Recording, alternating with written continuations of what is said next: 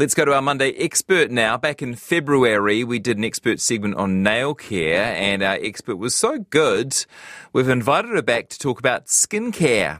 Dr. Louise Riker is a Palmerston North-based dermatologist and the chair of the New Zealand Dermatology Research Trust, and she joins us now to answer some of your questions about skin and some of mine too. Hi, Louise.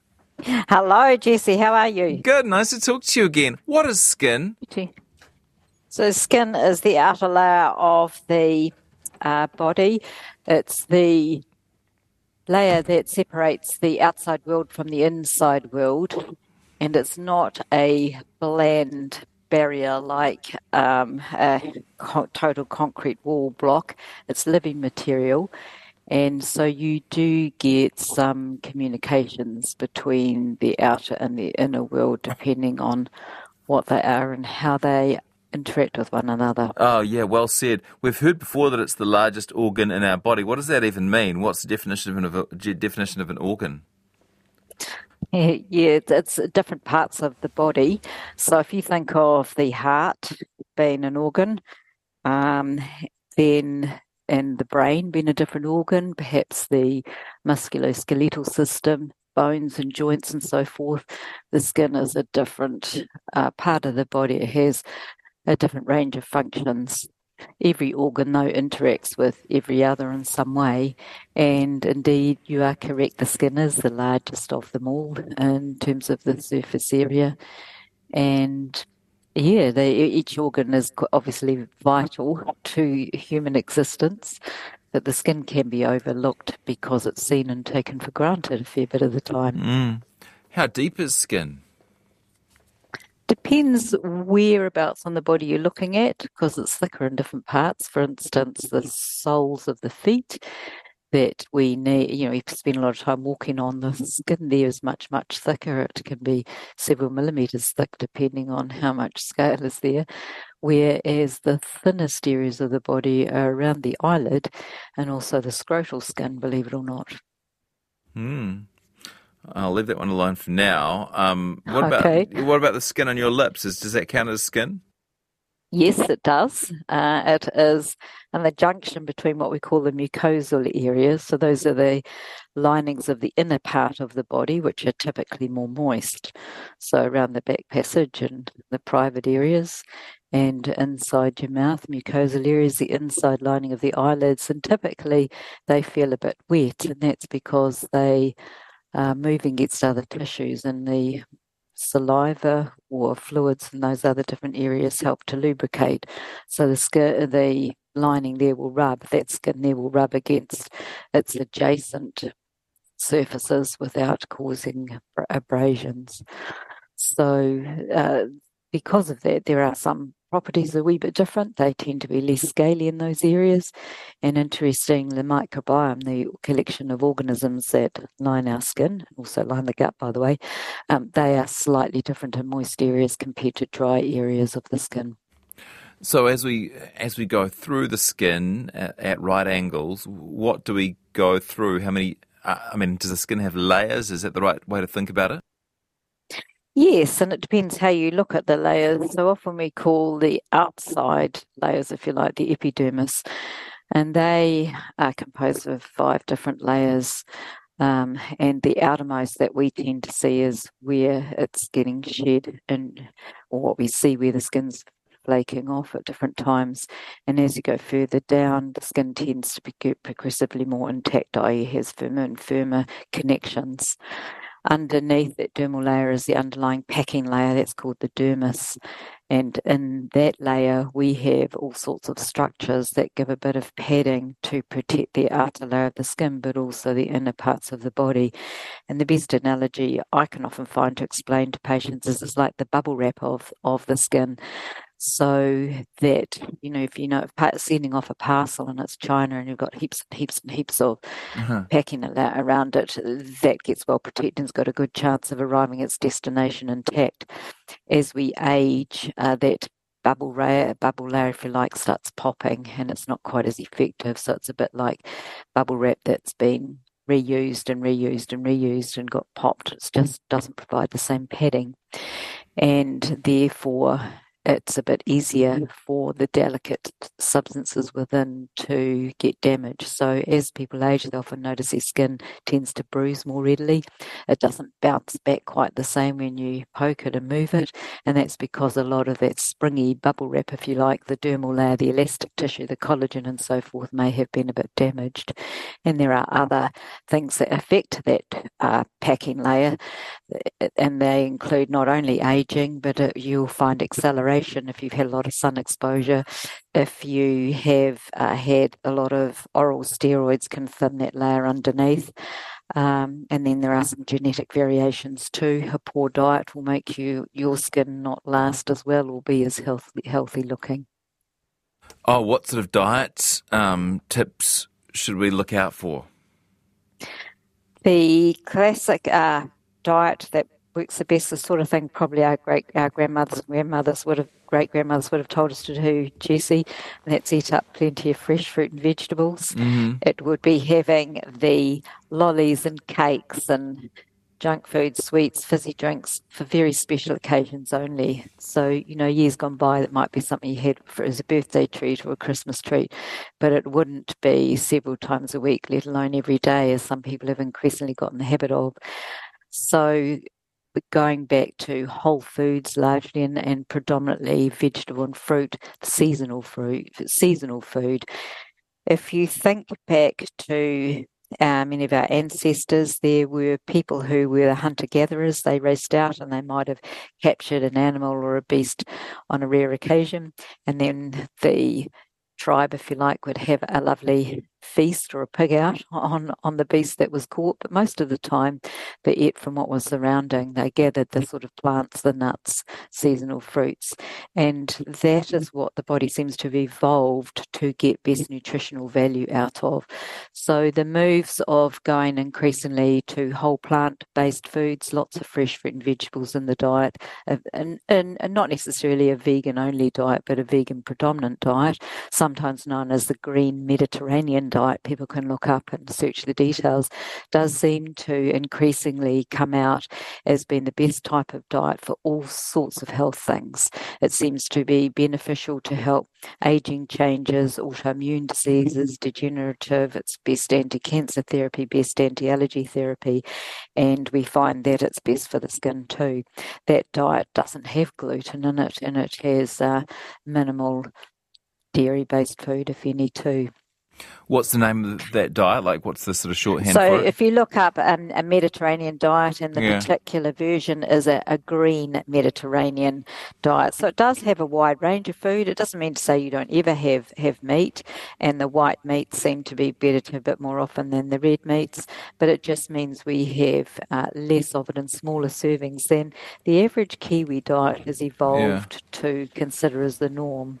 Kia ora, 2101 is our text number. Our expert segment for a Monday is on skin. Dawn says, now that we're doing so much extra hand washing to avoid COVID, etc., I have constant problems with dry hands.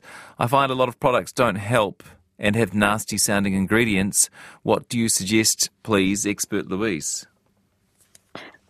When you do wash your hands, it's good to, habitually, if you're starting to have problems, use a non-perfumed alcohol hand washer so that evaporates and dries. You're not having to use towels or paper towels to dry as well, because they can cause mechanical irritation on the skin.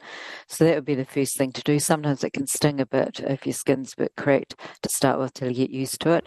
Soap, if you think about it, a lot of soap and hot water is definitely drying. We use hot water and detergent in the dishwashing sink, and that's better at taking off the greasiness off the plates and other detriment on our cooking. And so if the same thing happens to the skin, the hotter the water, the more soap you use, the more natural oils it takes off. If your skin is visibly dirty, then soap and water is recommended.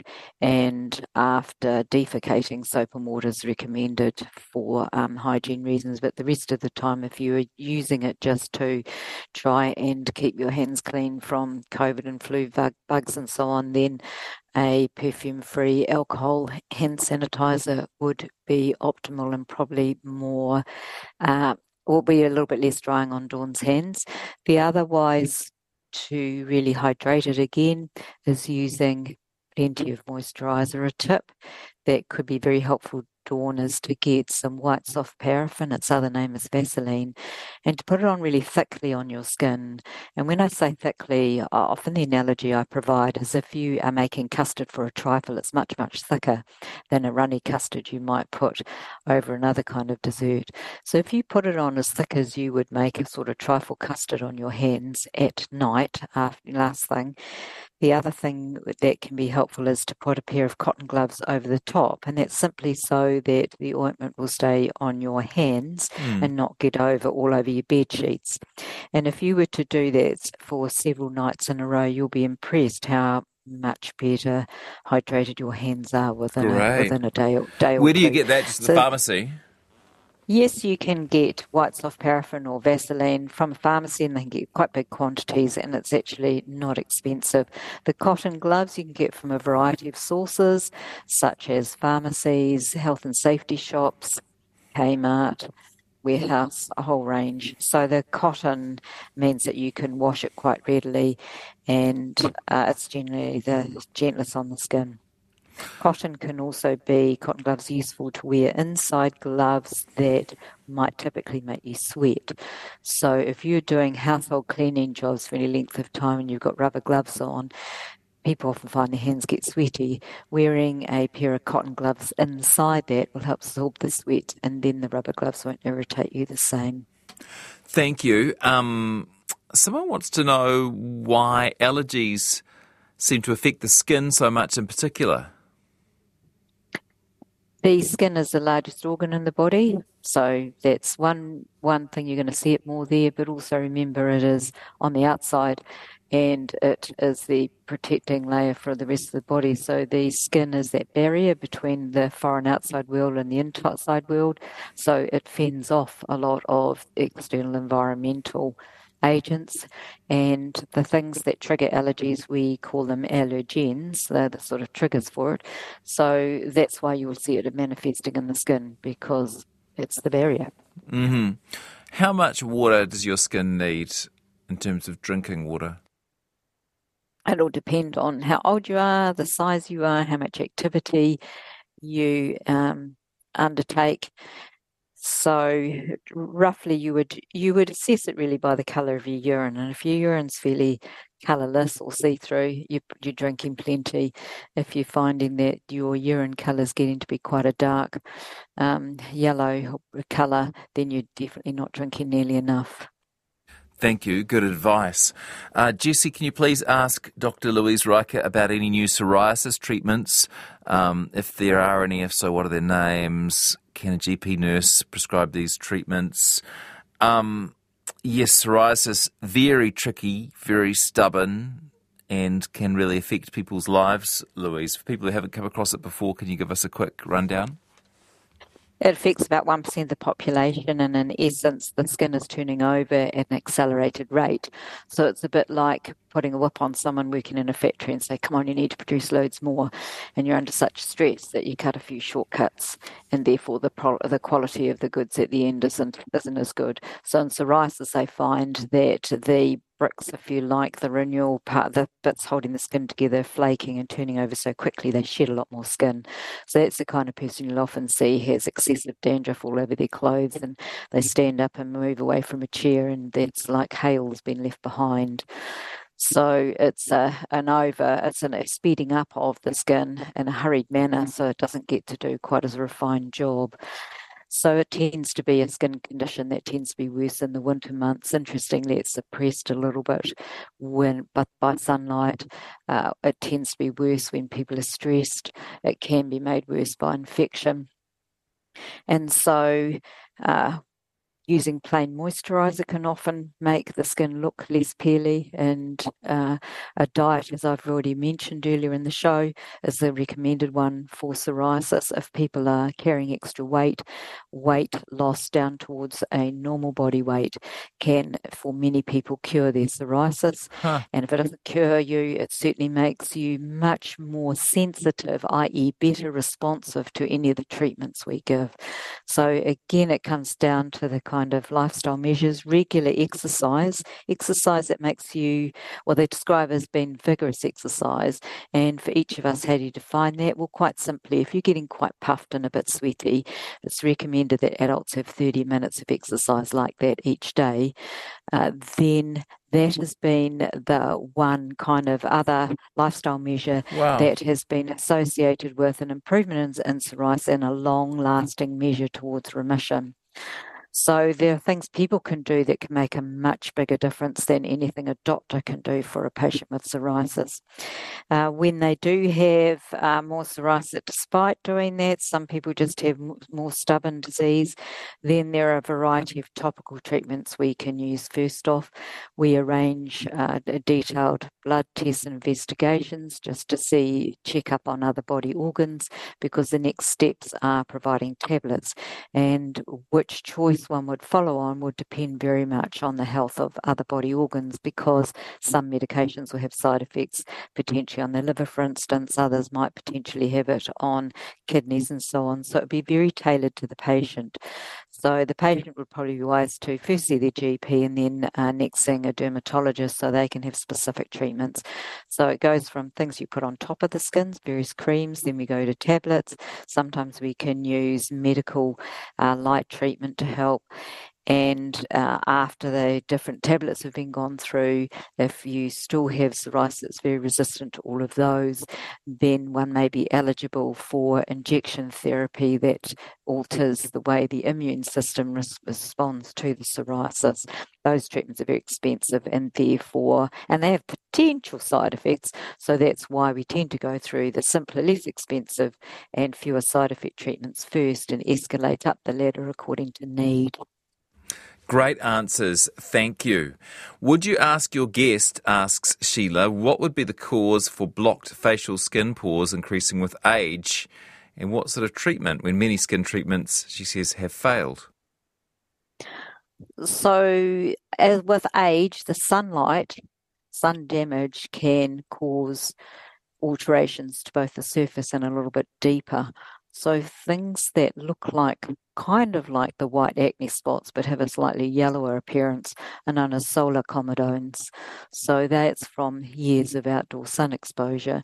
And your best way to manage that is first and foremost by getting the habit of always wearing a hat when you're outdoors and using a sunscreen every morning on your face and exposed areas every day all year round.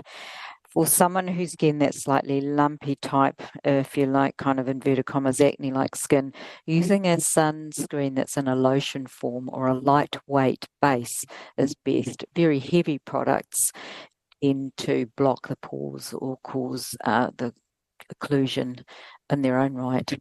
So if I go back to earlier in the program, Jesse, we talked about Vaseline being very thick and heavy and being very, very good for very, very dry skin. What is interesting is the way manufacturers make creams, they add water to ointments. And when you add water to a product, there's an increased risk of getting infections in or bugs, mold, and so forth in the product. So the manufacturers, when they add more water to make a cream, also add preservatives. To go a further step to make it more watery, it means going to a lotion, and again the same, a few more preservatives to make it more watery. Just to make sure that when you and I open the bottle we've just purchased from the pharmacy, when it was manufactured a few months earlier, is not mouldy. That's why they add in preservatives. At the other extreme is a gel formulation. So typically have alcohol as the base, so they evaporate on the skin quite quickly. And if skin's very oily, then that can be very helpful because it's not going to clog the pores. But for sensitive skin, that can sting a little bit and can be a little bit drying. Interesting. You will recall I mentioned earlier, if someone is having to wash their hands a lot, using an alcohol hand wash is helpful because it'll evaporate, it'll dry quickly. And that's the advantages of gels. But someone who has got a very, very inflamed skin, they might just find that stings a little bit. So your person who's presenting with aging blocked pores, it's likely to be solar comedones, and sun protection is very important, and using sunscreen that's not too oily would be very helpful. And lastly, avoid using night creams or heavy creams. So they're sometimes heavily pushed by the cosmetic industry as a way to reduce wrinkles, but at the same time they can clog your pores. Thank you.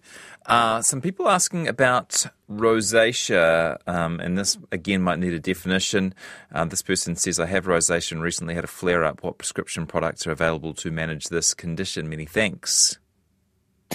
So all of us, when we go from a cool environment into a warm, we'll get a bit more colour in the face. Some people tend to blush and flush a bit more readily if they get a bit embarrassed. So further along the spectrum, there are some people whose blood vessels react even more so. It's almost like turning a light on and they go incredibly red. So rosacea describes that redness, and sometimes that is composed of just little broken blood vessels. It might show with a whole lot of tree branches over the skin if you look really closely. It can also have a form where it's got an acne or lumps, red lump version, and so they call it acne rosacea. So the rosacea describes the redness, and you can get different forms, as I mentioned. You can just have the broken blood vessels, or you can have a lumpy acne form, or they can get even more severe with much deeper lumps and a very rarely a bit of swelling or puffiness of the nose. So it would depend a bit on the spectrum of that as to how we best treat your listener.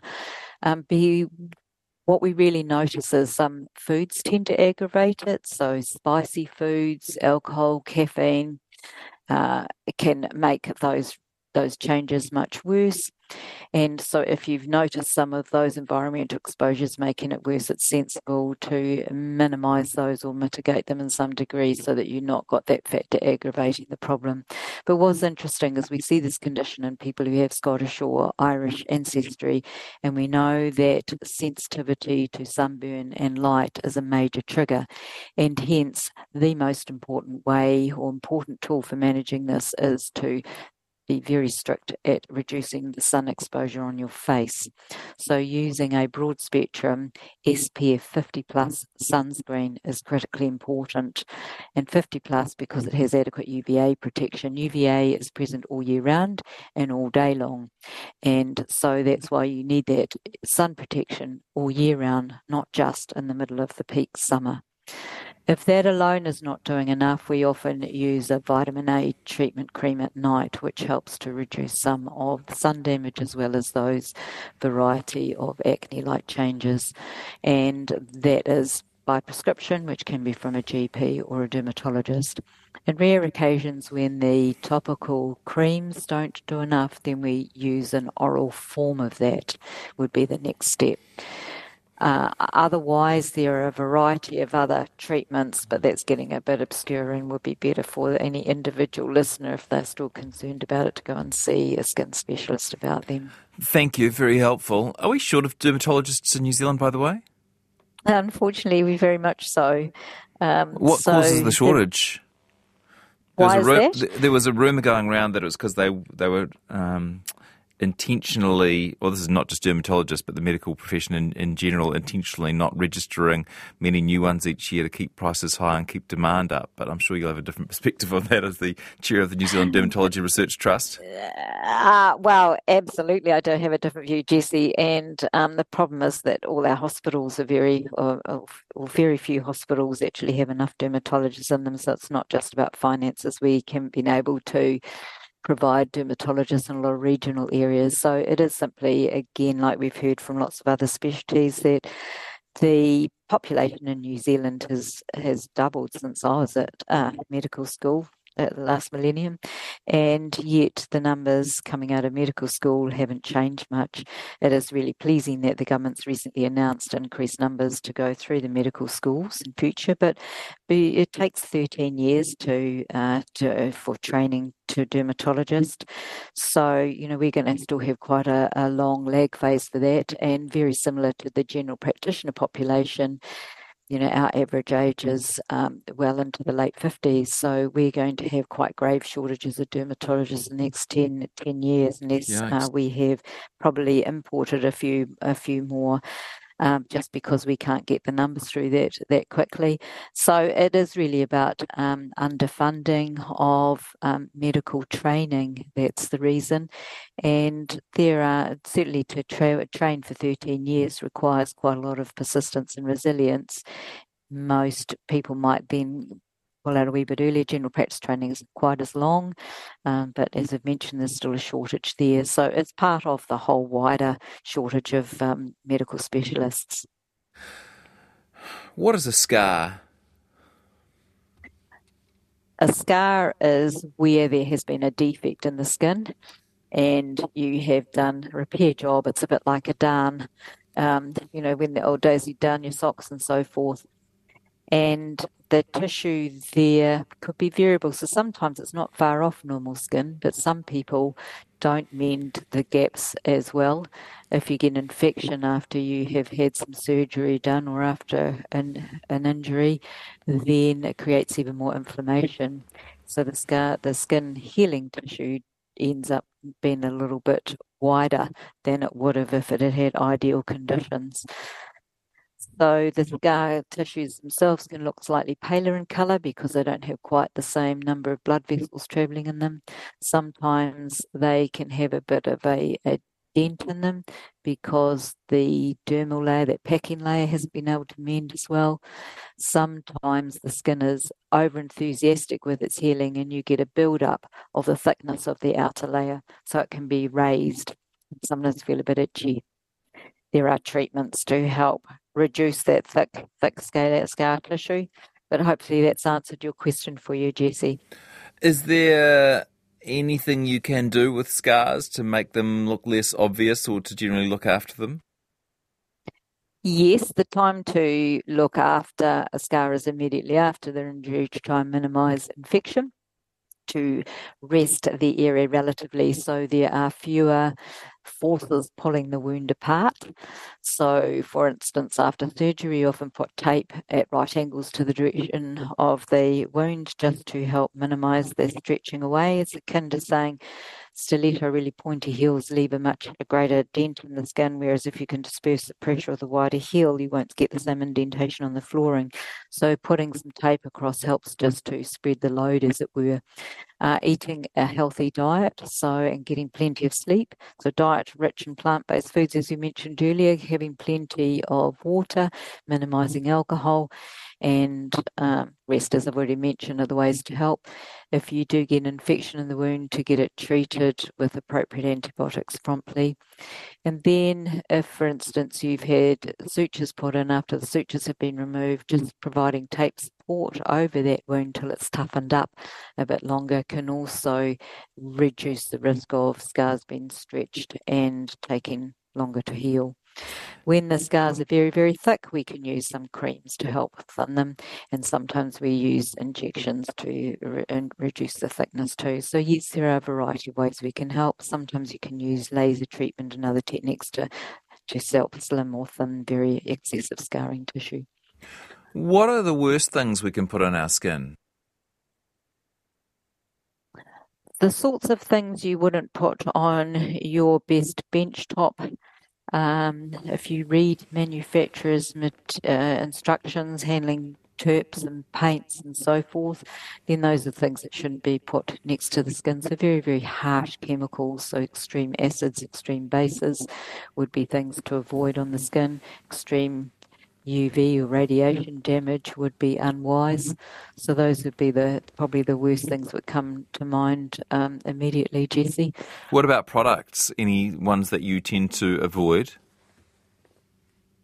So are you talking specifically about Like sort of skin cosmetics you'd products. buy from skin products? So it would depend very much on your skin. The bottom line is keep it simple. And if you, yeah, and the other thing would be if it ain't broke, don't try and fix it. So if you've got a naturally oily skin, you do not need to use a moisturizer. Moisturizers are to replenish or to help with very dry, cracked, tight skin. If your skin's not dry and tight, you might not need to use a moisturizer. Would be just some examples there. It's got into vogue about shampooing and conditioning their hair every single day, that's not necessary because the skin doesn't, for most people, there's always exceptions to every rule, of course, but, once a week or twice a week, at most is more than enough. And that not only helps with the hair quality, but because shampoo conditioners often run over the rest of the body if they are used in the shower, they can cause dryness and implications elsewhere. So if people develop an allergy, for instance, to a component within it, then you might see rashes over the face that have come from shampoo conditioner, for instance, and it can dry it out that way. It's also expensive on your pocket. It isn't much good for the earth either, going into our waterways and impacting on the plant and fish life there, going through more plastic containers. So less is better, Jessie. Thank you. Good advice. So we have actually got a pot plant expert who comes in from time to time, and she says about your pot plants, your house plants, just look at them and you'll know if they need a water. It's sort of the same with skin. Don't put moisturiser on unless you can actually see something that needs moisturising. Yes, and the other thing with the skin, though, we can also feel it better too, because although some plants, well, you typically look at them, as you say, and if the leaves are looking a bit limp, whereas it might be that our skin is starting to peel and crack a little bit, or you can just feel often it gets a bit itchy or just sort of feels a bit tight. So we've got that additional indicator. But yes, same policies. The only sort of exception would be because if people have got fair skin and we have a very high skin cancer rate in New Zealanders using a regular sunscreen on exposed skin only, particularly during the daylight saving months. But if you're a person who has had skin cancers before, we recommend that all year round. Or if you've got a skin condition that makes more sense to sunlight, such as the rosacea we mentioned earlier, then those would be times when using it all year round would be sensible. Probably a bit of a stretch, but dandruff, what's your best recommendation? Dandruff's a skin problem, isn't it? What can you tell Yes, people it to get is. dandruff? So they can be caused by conditions that have a higher turnover. So just like we mentioned psoriasis earlier, that's one cause. There's another condition called seborrheic dermatitis, really sensitive scalps that can cause that. Sometimes it can be from dryness. So getting the right diagnosis first can be helpful because you might treat them differently. So if someone has got a sensitive scalp, then using milder products would be helpful, such as the oatmeal-based shampoos, conditioners can be helpful. If someone's got an underlying eczema, then trying to identify what might be triggering that is smart. So if, for instance, you might be that you're allergic to a component in your shampoo conditioner, or having patch tests taken by a dermatologist would be a way to help address that, to answer you, because it might just be a change of product can help. Psoriasis, it will be managing the whole body, like we mentioned, the diet, the regular exercise, and so on. And then there'll be particular products that can help reduce it. So sometimes we use tar-based shampoos, which have anti-itch properties as well as reducing cell turnover. And then going on further, if the person has more extensive disease elsewhere, using appropriate tablets to help the rest of the psoriasis will also help the scalp. So going back to your original question, it depends on the underlying cause. We would tailor the treatment according to the cause of your dry skin or your dandruff. Most people, though, if they try a product from the supermarket, such as the Selsun range, they often find that that helps it. If that helps it, then you probably don't need to go further. Thank you. What is your daily skincare routine, Louise, if you don't mind me asking a personal question? So I'll use water and a face cloth for washing in the morning. I'll put on a light sunscreen before I go off to work. And then at the end of the day, wash with minimal soap and water. And I soften my hands because I wash my hands a lot in the course of a day. I'll put moisturizer on my hands before going to bed, and that would be it. You wash your face with soap? No, with just water and a face cloth. In the morning, but, I but at night I thought you said soap and water. Same. No, that so if I showering, I would use minimal soap and water where I need it.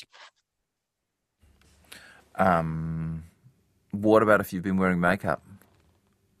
Well, with COVID and wearing masks, I don't not wearing makeup. I haven't worn makeup for some years. So Yeah. if I were to, yes, I would probably use a gentle skin cleanser such as a Cetaphil gentle skin cleanser and rinse off with water. You don't use daily cleanser Um, though. no, I don't need to. Your body, your skin itself exfoliates naturally. So it comes off and comes away. And I don't have an oily skin type. Someone who has oily skin might use a little bit of soap and water morning and night, and mostly water. But no, I don't have an oily skin, so I don't need to do that. Let your skin do its thing. Yep. So, water is a good way to wash your skin, and then, as I say, just a lightweight sunscreen on a routine daily basis, moisturize because I wash my hands a lot in the course of my work, my job. That's it. Pleasure to have you in again. Thank you so much for being so generous with your time today. Thank you, Jesse, and hopefully it's been able to answer people's questions, and mostly it's keep it simple, use less.